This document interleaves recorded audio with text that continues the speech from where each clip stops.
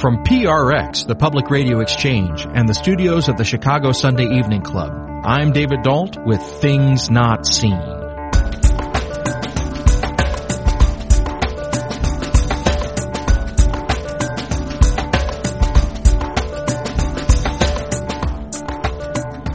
On today's show, we address the very real problem of pastor burnout.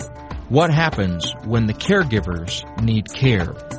We talk with the Reverend Jolene Bergstrom Carlson, Executive Director of Ministry Mentors, an organization designed to connect pastors in mentoring relationships, providing support in all areas of their professional and personal lives.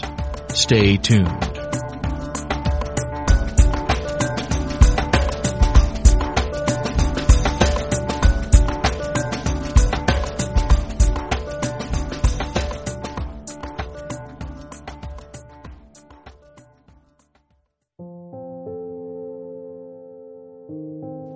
Hey friends, before we begin the show, I wanted to take a moment and talk to you about a new podcast from my friend, the Reverend Kat Banakis. It's called the Holy Holy Podcast, and each episode, Kat takes this big question like dying or careers or how to be single and Christian, and she talks about it with experts from across the nation, sometimes from across the world, and then at the end of the show, she puts it to a 3-person panel that includes a representative of the Muslim faith, the Jewish faith, and the Christian faith.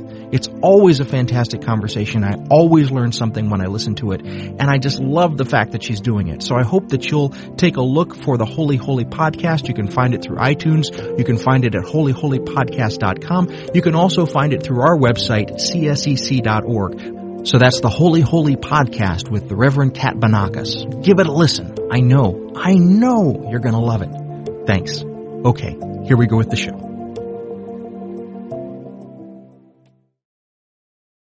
This is Things Not Seen. I'm David Dault. We're speaking today with the Reverend Jolene Bergstrom Carlson. She worked for many years as a pastor. She pastored the North Park Covenant Church and the Douglas Park Church in the Chicago area. She now works as the Executive Director and President of Ministry Mentors. And that's an organization that supports pastors by providing independent and confidential pastor-to-pastor mentoring among clergy. She was the former Associate Superintendent of the Central Conference of the Evangelical Covenant Church. Jolene Bergstrom Carlson, welcome to Things Not Seen. Thank you. Well, I want to jump right in and sort of ask about this organization that you're now heading up, Ministry Mentors. If you could expand on this phrase that I just used that says that it's sort of pastor-to-pastor mentoring among clergy, help us to sort of understand in a wider sense what it does and why it exists. Ministry Mentors was begun in 1999 by an ELCA pastor, Reverend Don Fagerberg, after he had retired and realized that as he was exiting the local parish ministry, that he had recognized how helpful it had been to him to have a mentor to walk with him, or several mentors to walk with him. So he began creating in his imagination the possibility of seeing how pastors could more formally, in a more organized way, reach out to other pastors. And this began because one of the things that can happen so easily with pastors and in the specific role of pastors is that we can believe that it's important that we do things by ourselves. And while the business world and the health community often, it's very normal and natural to have a pastor, or to have a mentor, But in the religious, spiritual leadership community, that was less the norm. And especially 20 years ago, or almost 20 years ago, it was less than the norm.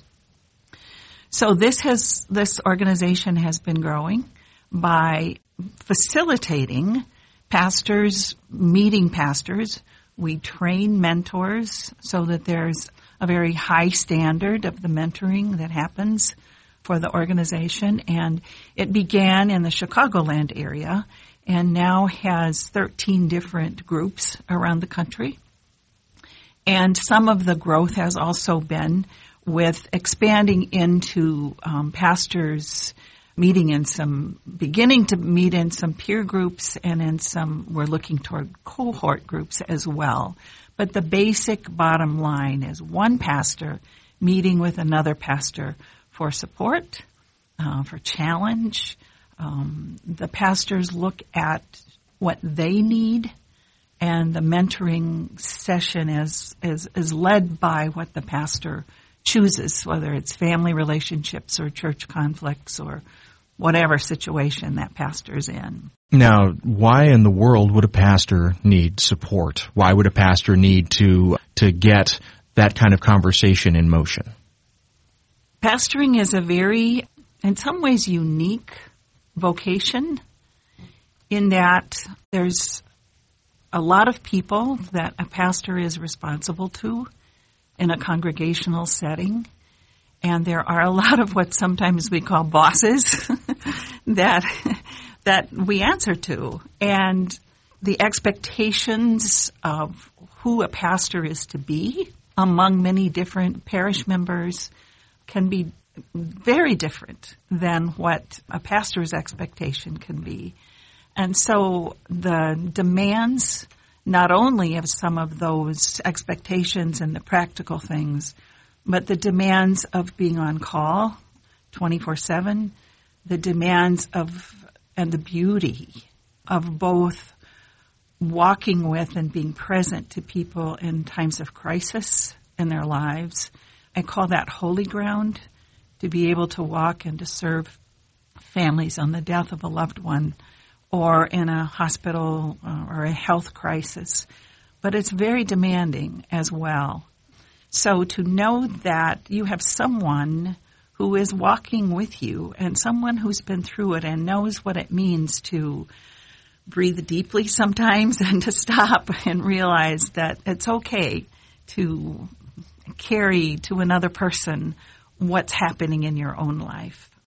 Now, when you were a pastor, and you served a couple of different churches in the Chicago area, did you have this kind of mentoring relationship? Was this useful to you, or was this something that you wished that you had? Both. And it was more informal at that time. I was very fortunate to my vocation of going into the pastoral ministry was a second vocation. So I was a teacher and a parent educator before that time. So I was very fortunate to have relationships that had been already established. My husband was also a pastor and a professor of theology, and so I also had a partner in my home. But there was a very significant person that walked very closely with me in both of the both of the pastorates. And if you could say sort of what, in your experience, both as a pastor and dealing with pastors, what the three biggest challenges or the three biggest risks for a person who is in the pastorate would be that maybe our listeners wouldn't realize, what would those three things be? I think the biggest risk is one of believing that we need to do this call alone. One of the biggest dangers is the old cliche of being a lone ranger. And one of the reasons that is hard is because it can challenge your own personal faith and saying, if I need help to do this, then am I depending enough on God? And the challenge that can come from that can go into the second one, kind of, which is the expectation of oneself and sometimes the congregation that you can be all to all, and that you don't have your own limitations or your own concerns about different growing areas in your own life, that you're, kind of constantly having to be an expert in lots of areas. And I would say another huge challenge is the challenges to the families, depending on the congregation that you serve. But there is a demand on the spouse, whether it's a wife or a husband, to somehow also follow some of those expectations, and also can be on the children as well. And the other piece of that can be that because of a lot of night meetings and just difference of schedules, when everybody else is leaving a job on Friday and looking forward to the weekend, a pastor's family is just going into the heavy weekend. An advantage of that can be that you can do things during the week that someone else might not be able to do as a parent with your children or with your spouse. But there's those three I would think are very strong challenges that happen. I do want to say, though, too, that I've been, in working with some of the younger pastors, I am delighted to find that some, not all, of course, but are a little more open to saying, putting some priorities on that they're human and that they're, can make some mistakes and that they're going to go ahead and take care of their families, too. So I'm delighted with that. You yourself worked as a pastor for a number of years, and I wonder if you're comfortable sharing with our listeners your sense of discernment and calling. Like, how did you decide that you were supposed to be a pastor, and what was that process like? As I mentioned just briefly, my first college education and degrees were in education, and I taught at the community college level for several years in the Chicagoland area. And then we had 3 children, and a friend of mine and myself worked at developing a parent education association in the western suburbs of Chicago. And its goal was to connect new moms to each other to find the support and the networking that they needed to find with each other. And in the process of just being a layperson at a church, I had a pastor who was observing, I guess, more than anything else, who continued to say to me, Jolene, you are a pastor, and you probably won't be at peace unless you get yourself to seminary. I kind of laughed. My husband was a pastor. I had no desire to go that route. And I was very challenged and glad working with this non-for-profit organization and bringing people together with different parenting issues. But when our youngest started kindergarten, I said, okay, he was rather insistent on continuing to give that message to me. And so I said, let me just try a class and see what happens.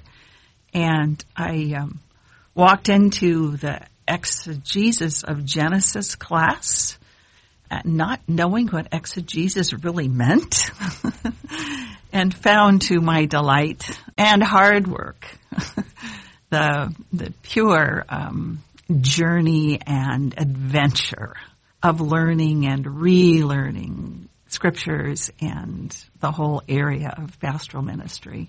When you found yourself then actually leaving seminary and entering the pastorate, was this person who had noticed these gifts in you correct in your estimation? Do you feel like you really were not at peace until you had been in that sort of role? Or was there still something else that needed to happen in addition to just being a pastor? Let me say that the seminary process for those who are called into going into a second career and you have a family, let me just say that's quite an interesting process by itself. I think there was no question that what I was doing was what I was to be doing. And I had the privilege of serving in a cross-cultural Spanish-speaking community in the Chicagoland area. So I was the pastor of a small inner-city congregation in the heart of a basically Mexican-based community. So the privilege of being in that situation, if I had continued to have doubts and stretched and invited me to grow, sometimes kicking and screaming, but invited me to grow in ways. And it was there when I realized how much it meant to listen to another culture, but also to listen to other people around you that were serving in ministry. You're listening to Things Not Seen. I'm David Dault. We're speaking today with the Reverend Jolene Bergstrom Carlson.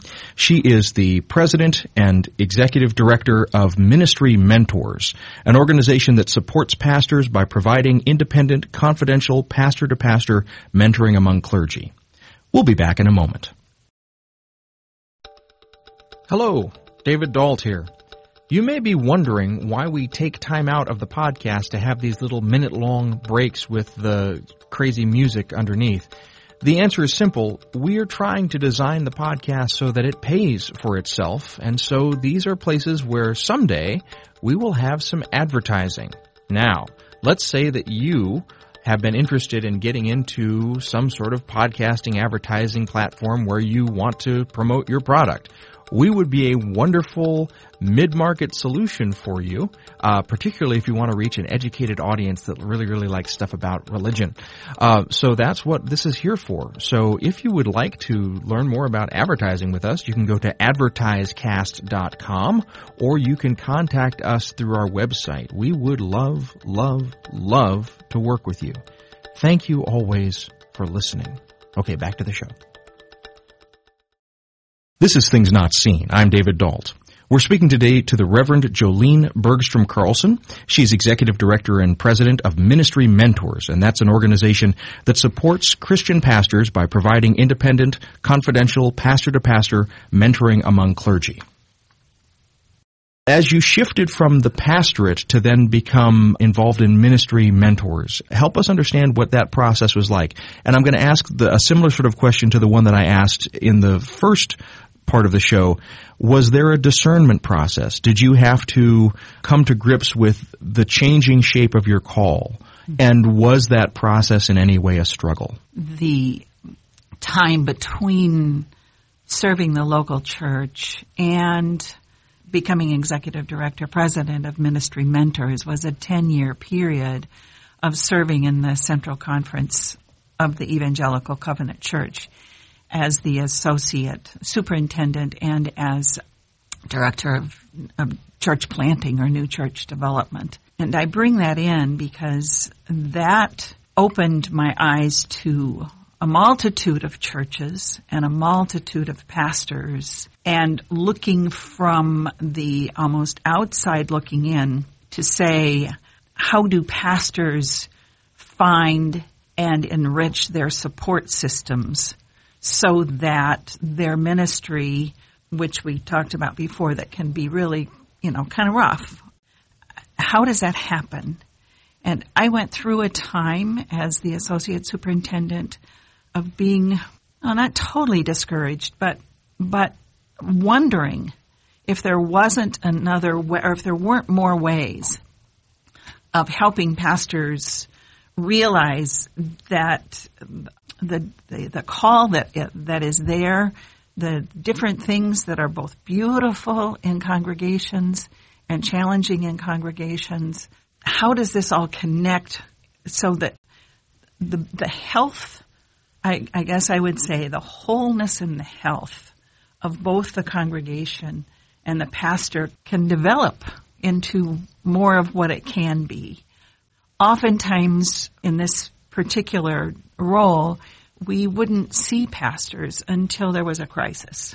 And the crisis, and I love to use a medical metaphor for this and what pastors can give and do with and for each other. And if we, for just our own health, physical health, if we do some of what we call preventative, and we walk or we try to eat healthy or etc., that's a good thing. And we may not end up in the emergency room or on life support, but there's a lot of different places that we take care of ourselves along the way. And that, as I was seeing pastors and their families often not seek help until it was the emergency room situation, it struck me so deeply. We can do more here. We can do more to try to find where we have the support system on the more preventative end before everything begins to fall apart. Now, when you use this phrase, an emergency room situation, I'm going to ask, You don't literally mean that pastors would be going to the emergency room. So I'm sorry, that's a metaphor. But in unpacking that metaphor, help us to understand, when we talk about a pastor going into a crisis, what does that look like? And certainly I'm not asking you to disclose any particulars, but if you could give our listeners a general sense of kind of what it looks like when a pastor is hitting that crisis situation. What are some of the symptoms of that crisis? Mm-hmm. A crisis can either be a personal crisis, which is either a vocational or a family crisis, or it can be a church crisis, a congregational crisis. I mean, it could be a health crisis too, but not literally all the time.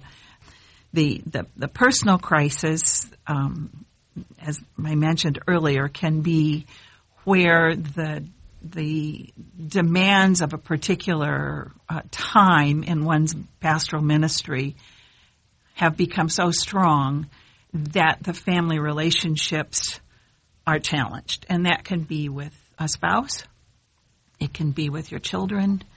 It can be a time when, as some people that have written about this, where their spouse comes to them and says, no more, no more. You're gone 6 nights a week or 5 nights a week, and our weekends are full. I really can't do this anymore, the spouse may say. And that is a time where, unless there is a time to stop and look at it and begin to get the help that's needed, that's the emergency room kind of crisis. Now, we can misunderstand a pastoral situation and think about it simply as one man or one woman sort of standing in the breach. But what you've just raised is that, when pastors have significant relationships with wives, with husbands, with children, that we're really talking about a family dynamic Absolutely. Here, and that those family dynamics have to be accounted for too. So in your work with ministry mentors, do you find that it's difficult sometimes to have pastors widen their focus to think not just about their own self-care, but also the self-care of their family, or is that an easy conversation to have? I think it is growing and becoming easier. Definitely, yes. And now would be a good time to mention the pilot project that we have going on with North Park Seminary in the Chicago area, because we have our trained, seasoned mentors that are connected with the incoming seminary students for this year. It's, as I said, it's a pilot. One of the most significant aspects of our pilot year is having a professional family sociologist work with us who's done considerable research in the area of pastors' families. And so that we have, from the very beginning, we are including that when a pastor is called into the ministry, if there is a nuclear family, that nuclear family is deeply affected. And so that's in the pilot project. The way Ministry Mentors is structured with the confidentiality, the mentors that we have trained around the country mentor pastors, and we don't know the content of what is between the pastor being mentored and the trained mentor, because that's extremely important. And one of the beauties of that also is that with Ministry Mentors being a cross-denominational organization and not just a one-denomination organization, that there are times when our pastors being mentored really choose to have someone that is outside of his or her own denomination. And so in the midst of that, the content that happens is that private content. But knowing how many times we hear of the different commonalities that pastors' families have is where we come to the need for the nuclear family.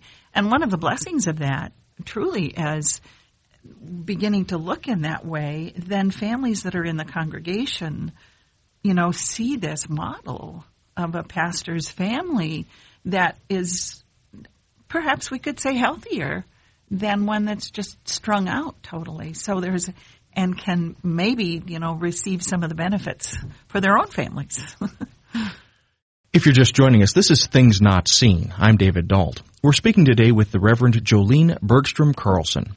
She's Executive Director and President of Ministry Mentors, and that's an organization that supports pastors by providing independent, confidential, pastor-to-pastor mentoring among clergy.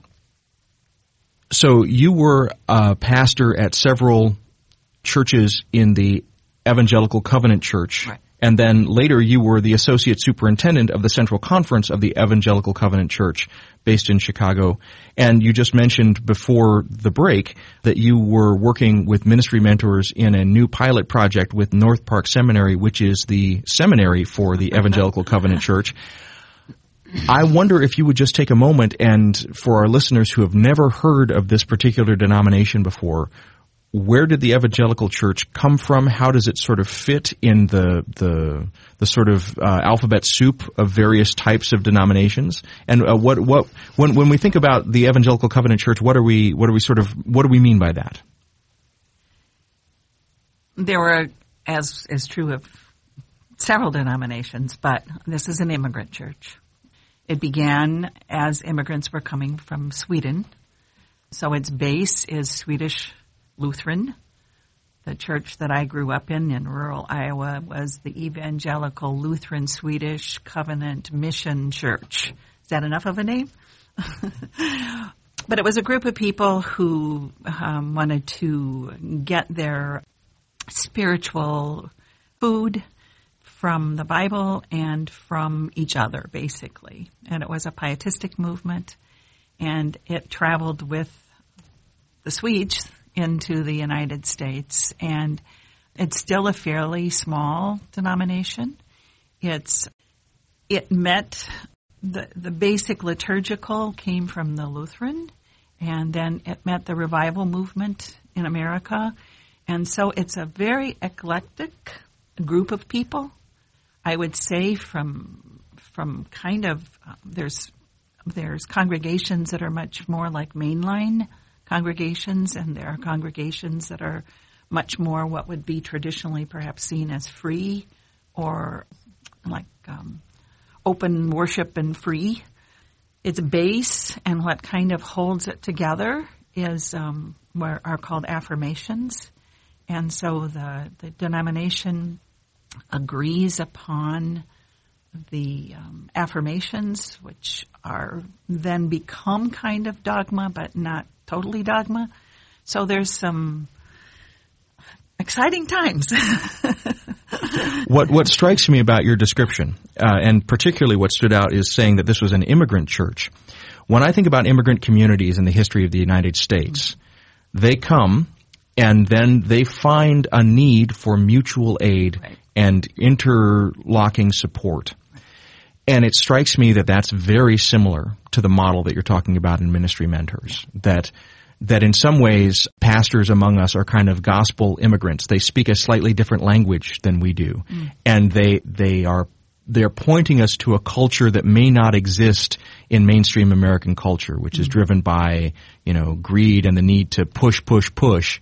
And what you've just said in some of your descriptions is, when Ministry Mentors is at its best, it's helping ministers and their families to model a different way of caring for one another as a family unit.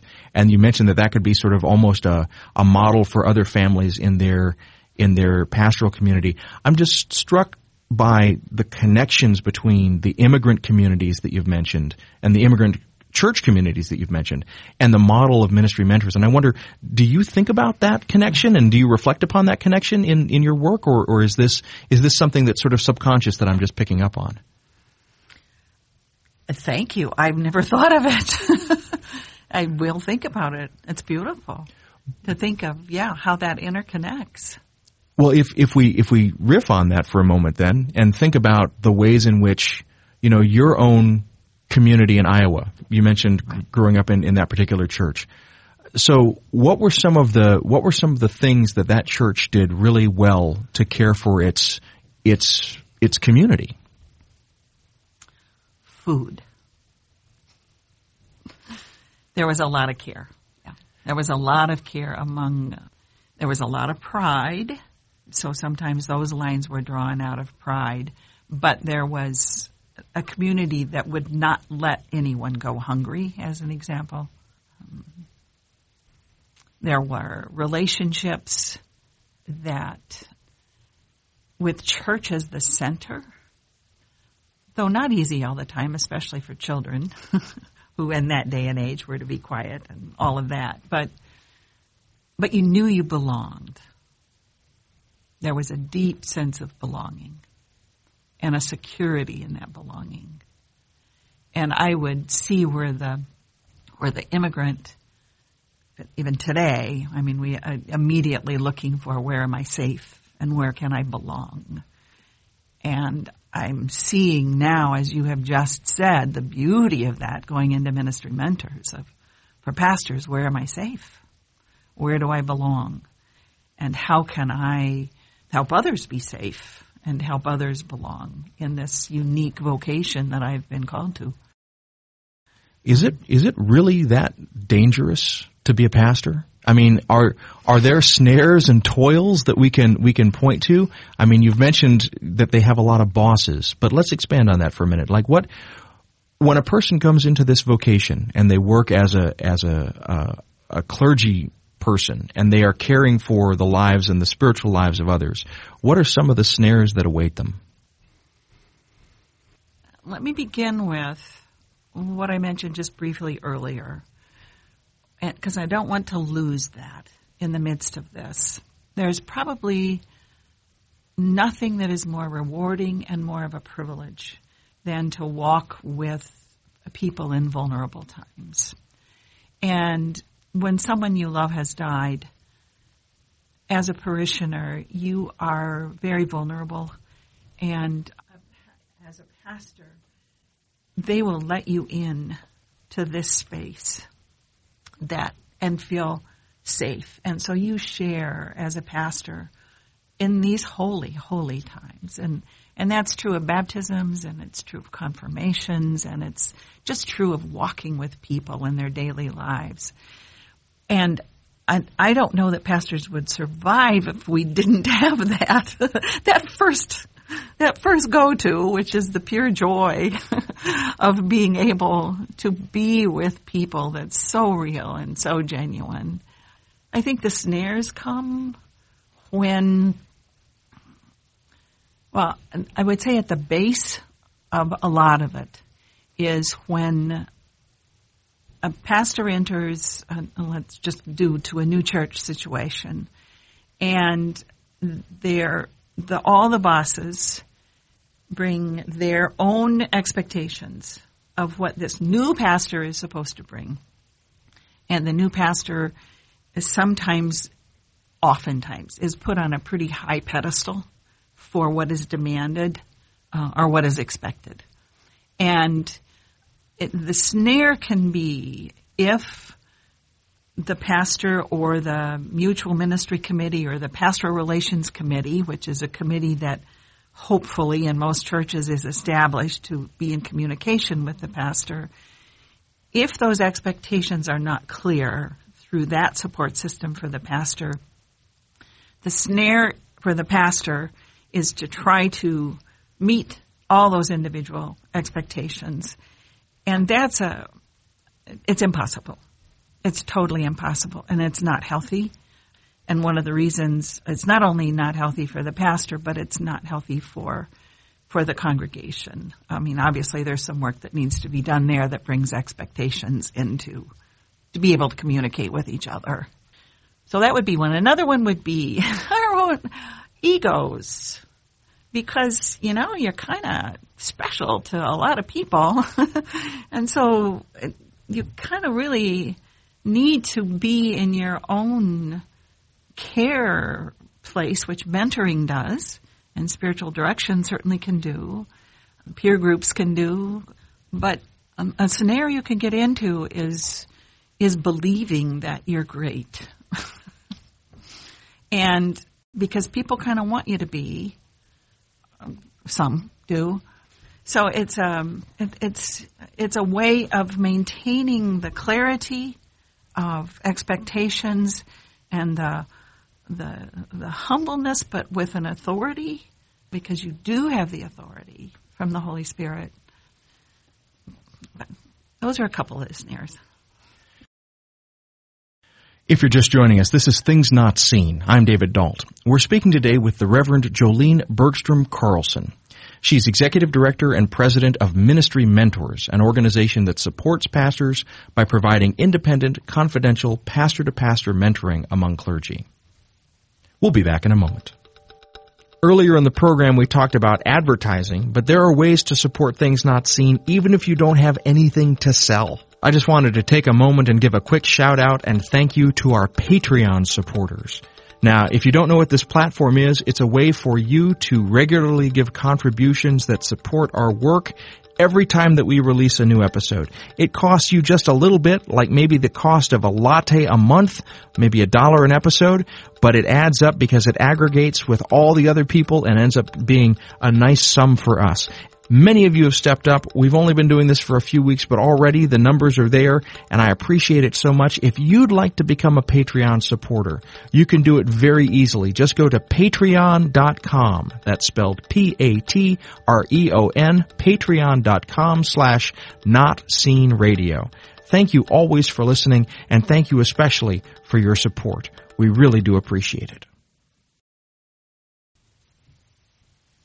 This is Things Not Seen. I'm David Dalt. Each week on our program, we bring you a rich conversation about culture and faith. We're speaking today with the Reverend Jolene Bergstrom Carlson. She's Executive Director and President of Ministry Mentors, an organization that supports pastors by providing independent, confidential, pastor-to-pastor mentoring among clergy. So, a lot of the people that listen to our program are people that have been to seminary. Mm-hmm. And so, first of all, you've mentioned that Ministry Mentors, even though it has roots in the Lutheran Church and the Evangelical Covenant Church, it's not denominationally narrow. It's a wide spectrum. All right, so if a person who's listening to this wanted to get involved in Ministry Mentors, what would be the first steps that they would take? And then what could they expect to be the process of kind of getting involved in a mentorship? Ministry Mentors website is ministrymentors.org. And on the website, there's a whole history of the organization. And I need to add, too, that those are the two faiths that the two leaders of the organization the two denominations. That Don came from the ELCA and me from the ECC. But the mentors that we have come from the Episcopal, Presbyterian, Methodist, several mainline denominations in particular, but we also have evangelical. On the website, there is a page that says, contact, if you want to be contacted. And that, when you sign up for that goes into our administrator, who then is in touch with our mentor, or me, and our mentors. And we have a process that there's a questionnaire that says, would you like someone that is in your same denomination or outside the denomination?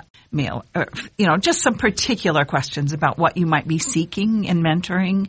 And then the names go to the regional leader, and sometimes the regions connect and sometimes they don't. Because as we know in our world, a big growing piece is electronic connections, and Ministry Mentors has some non-geographical groups as well. So we try to serve and connect people no matter where they're coming from. If people choose to have a hands-on mentor, and we have mentors trained in that area, of course we connect them. And then the mentor gets in touch with the pastor. And from that time on, what happens is between the pastor and the mentor, we gather the numbers because we need to, and all of that. But so it's a kind of a tiered process to try to make the connection that will be the most helpful for the pastor out there. Is it limited simply to those in pastoral ministry?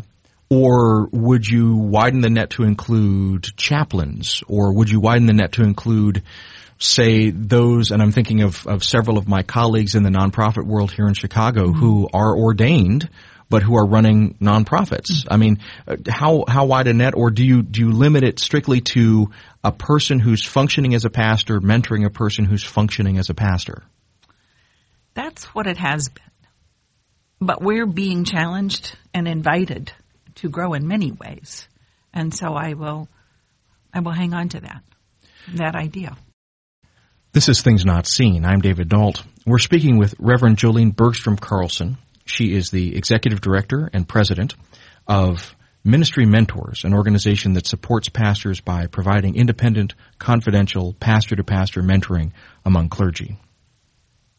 And when you say you're being challenged to grow, do you feel comfortable sharing a little bit about kind of what those challenges are? I mean, as we're facing a new century, I've got a dear friend who's actually been a longtime conversation partner with me, who runs the Chicago Bible Society. Mm-hmm. And one of the things that he's facing is, the mission of the Chicago Bible Society is how do you put Bibles in everyone's hands? Well, in the 21st century, all you need is a smartphone to have Bibles in everyone's hands. So a lot of organizations that have really noble missions are having to rethink their missions. Now, it strikes me that the Chicago Bible Society's problem is sort of the opposite of your problem. If they're seeing that they have, too many Bibles available, my sense is probably you don't have enough mentors available for all the need that's out there. But are you in a process of sort of thinking about the shape and face of your mission in a world that is increasingly multicultural and multi-faith in its expression? Mm-hmm. We're on the edge of that. We're on the edge of that. Yeah. And I think especially continuing to grow with the electronic mentoring to begin with. And we've always been open to every denomination and every aspect of every denomination. So it's been multi-faith for Christian, obviously, since the beginning. There are interesting conversations going on with, as you said, the reality of our world, and where do we intersect with other faiths, and how do we be the ones of the world as spiritual leaders that set different norms and different examples of what it means to be with each other in nonviolence, in care, in prayer. And so for me, the challenge of that is also the incredible gift of saying, how can we as spiritual leaders be used to bring some of that into our world that's so hungry for some good news. So yeah, it's a challenge, and we're not going to. I've learned not to push anything real hard, and when it's to be open to see it being offered to us, perhaps, if that makes any sense. Since you sort of opened the door to this, you began the conversation by talking to us about your own discernment process, moving from being an educator to becoming a person in the pastorate yourself. Mm-hmm. And then you took a sort of wider depth of field, and you were a superintendent for the Evangelical Covenant Church for, was it the nation or a region? No, region. The region. Yeah. Okay. And so took a step back, and now you're the head of a national organization that works with pastors from every state. I'm curious, now that we're at the sort of the other side of the conversation, how does this work feed you, particularly Jolene Bergstrom Carlson, on a spiritual level? Is that a fair question? Oh, absolutely. I know from my personal life the difference between taking the risk of being honest and authentic and vulnerable. And when I have any part of a group of people for whom this begins to happen, and to see how God works in us through just who we are, I just can hardly even, the thought that is going on for pastors, I don't need to know the content. That the joy that you're able to still be able to give and receive as a mentor and to just experience those kind of, I really can just let go. And again, I will say the word safe in this mentoring relationship and know that somebody understands. And just feeling the deep breaths that can happen and the burdens that can start to fall off the shoulders is pure joy to know that that's going on. I'm very grateful for our mentors. I'm extremely grateful for the pastors that will allow themselves to receive mentoring, because that usually flows into giving mentoring then too. It's a privilege that is just full of surprises and, of course, conflicts and all those things too, but the openness of how the Spirit works among us when we are authentic with each other is very powerful. Well, you just mentioned authenticity, and you've also mentioned that the arrangement of the ministry mentors is not denominationally narrow, and that you have both evangelicals and mainline Protestants mostly who are involved. I'm wondering, because that can sometimes be a pretty contentious mix, and if both of those sides of that equation, the mainline Protestants who are sometimes more progressive and the evangelicals who are sometimes more conservative, and I'm overdrawing those lines clearly, but sometimes that can be a pretty toxic brew. I'm wondering, do you always place a pastor mentor with a person of the same denomination, or do they sometimes go across denominations and maybe across confessional lines within those denominations? And at those points, do you find that the sparks begin to fly, or do the lines of force begin to soften? Like, tell me either whether this is a horrible idea or a great success. First off, all of the mentoring is directed by the pastor. So a pastor that would want to remain within his or her own convictions, would ask for that and would remain there. And because we're really not in the business of, persuading anybody of anything. We're in the business of having pastors connect for their own healthy growth. So we have all of the above. We have ones that wouldn't. Sometimes gender has even been an issue. I would choose, not to cross gender. I would choose not to cross from this side of the faith to this side of the faith. I do want my own denomination. Other times I don't care. Who do you have available?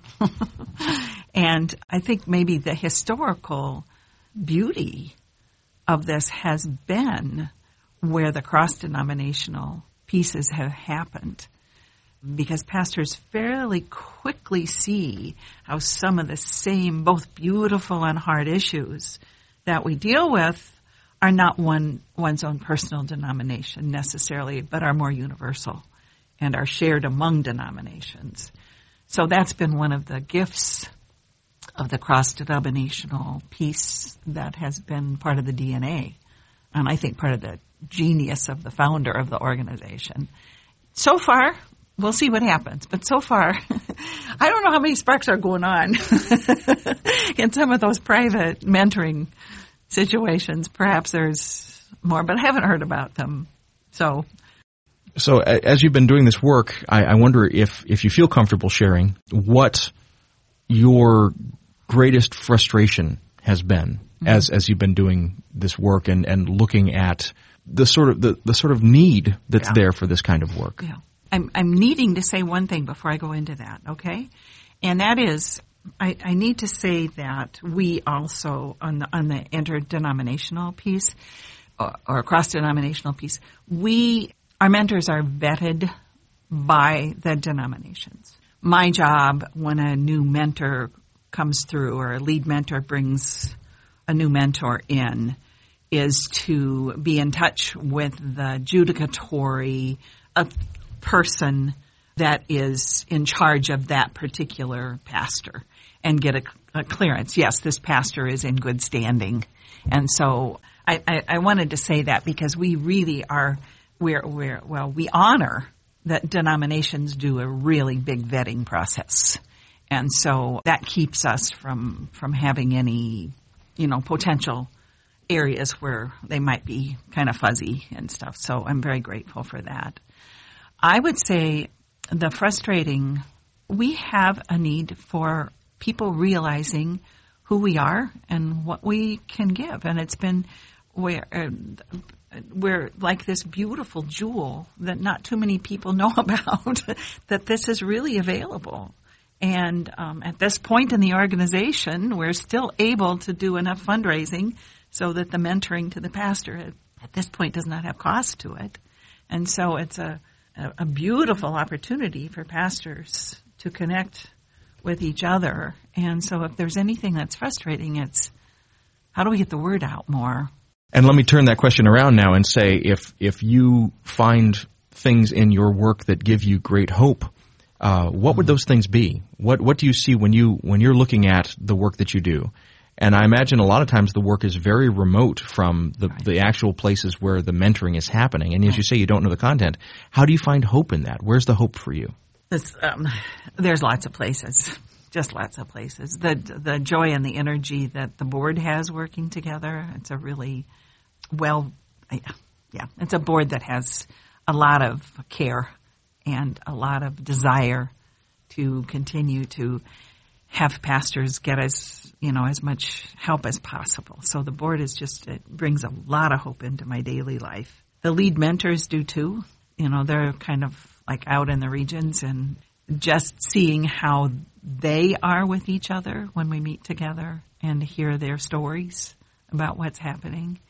And then just, now and then you hear some stories of how much of a difference it has made in a pastor's life.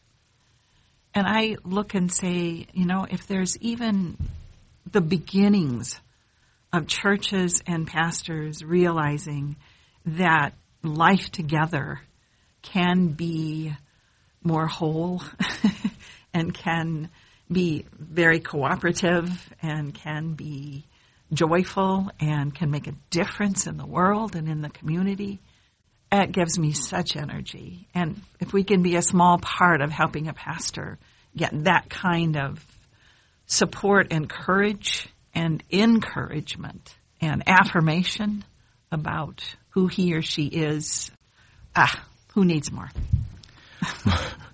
Well, Reverend Jolene Bergstrom Carlson, as a person who spent a brief period of time, just a few years in the pastorate, and as a person who is always constantly at risk of burnout, I just want to thank you for the work that you and Ministry Mentors are doing. I know that it's greatly needed. And just thank you for taking a few minutes to speak to us today. I've been really inspired by this conversation. Well, thank you. It's delightful. We've been speaking today with the Reverend Jolene Bergstrom Carlson. She is the Executive Director and President of Ministry Mentors. That's an organization that supports pastors by providing independent, confidential, pastor-to-pastor mentoring among clergy. She herself has been a pastor at North Park Covenant Church and Douglas Park Church in the Chicago area, and she worked for many years as well as the Associate Superintendent for the Central Conference of the Evangelical Covenant Church based in Chicago, Illinois. Things Not Seen is produced by Sandberg Media, LLC with the support of the Chicago Sunday Evening Club. We're distributed nationally by PRX, the Public Radio Exchange. Today's show was recorded at the studios of the Chicago Sunday Evening Club here in the Chicago Loop. Our theme music is composed by Gene Keecha. David Dalt engineered the show. Kim Tron, David Dalt, and Colleen Pellisier did the editing. Our staff includes Travis Abels, David J. Dunn, Natasha Alford, and Alexander Badenoch. Katie Scroggin is our senior producer. Taylor Gould is our seminary intern this year. You can follow us on Twitter at Not Seen Radio. Visit us on Facebook and like our page to receive regular updates about the show and find out more about upcoming guests. That's facebook.com/Things Not Seen Radio. And you can sign up for the free podcast, listen to old shows, send us an email, and learn more about our guests if you visit us on the web at thingsnotseenradio.com. I'm David Dalt, and we'll be back next week with more conversations about culture and faith. Please join us.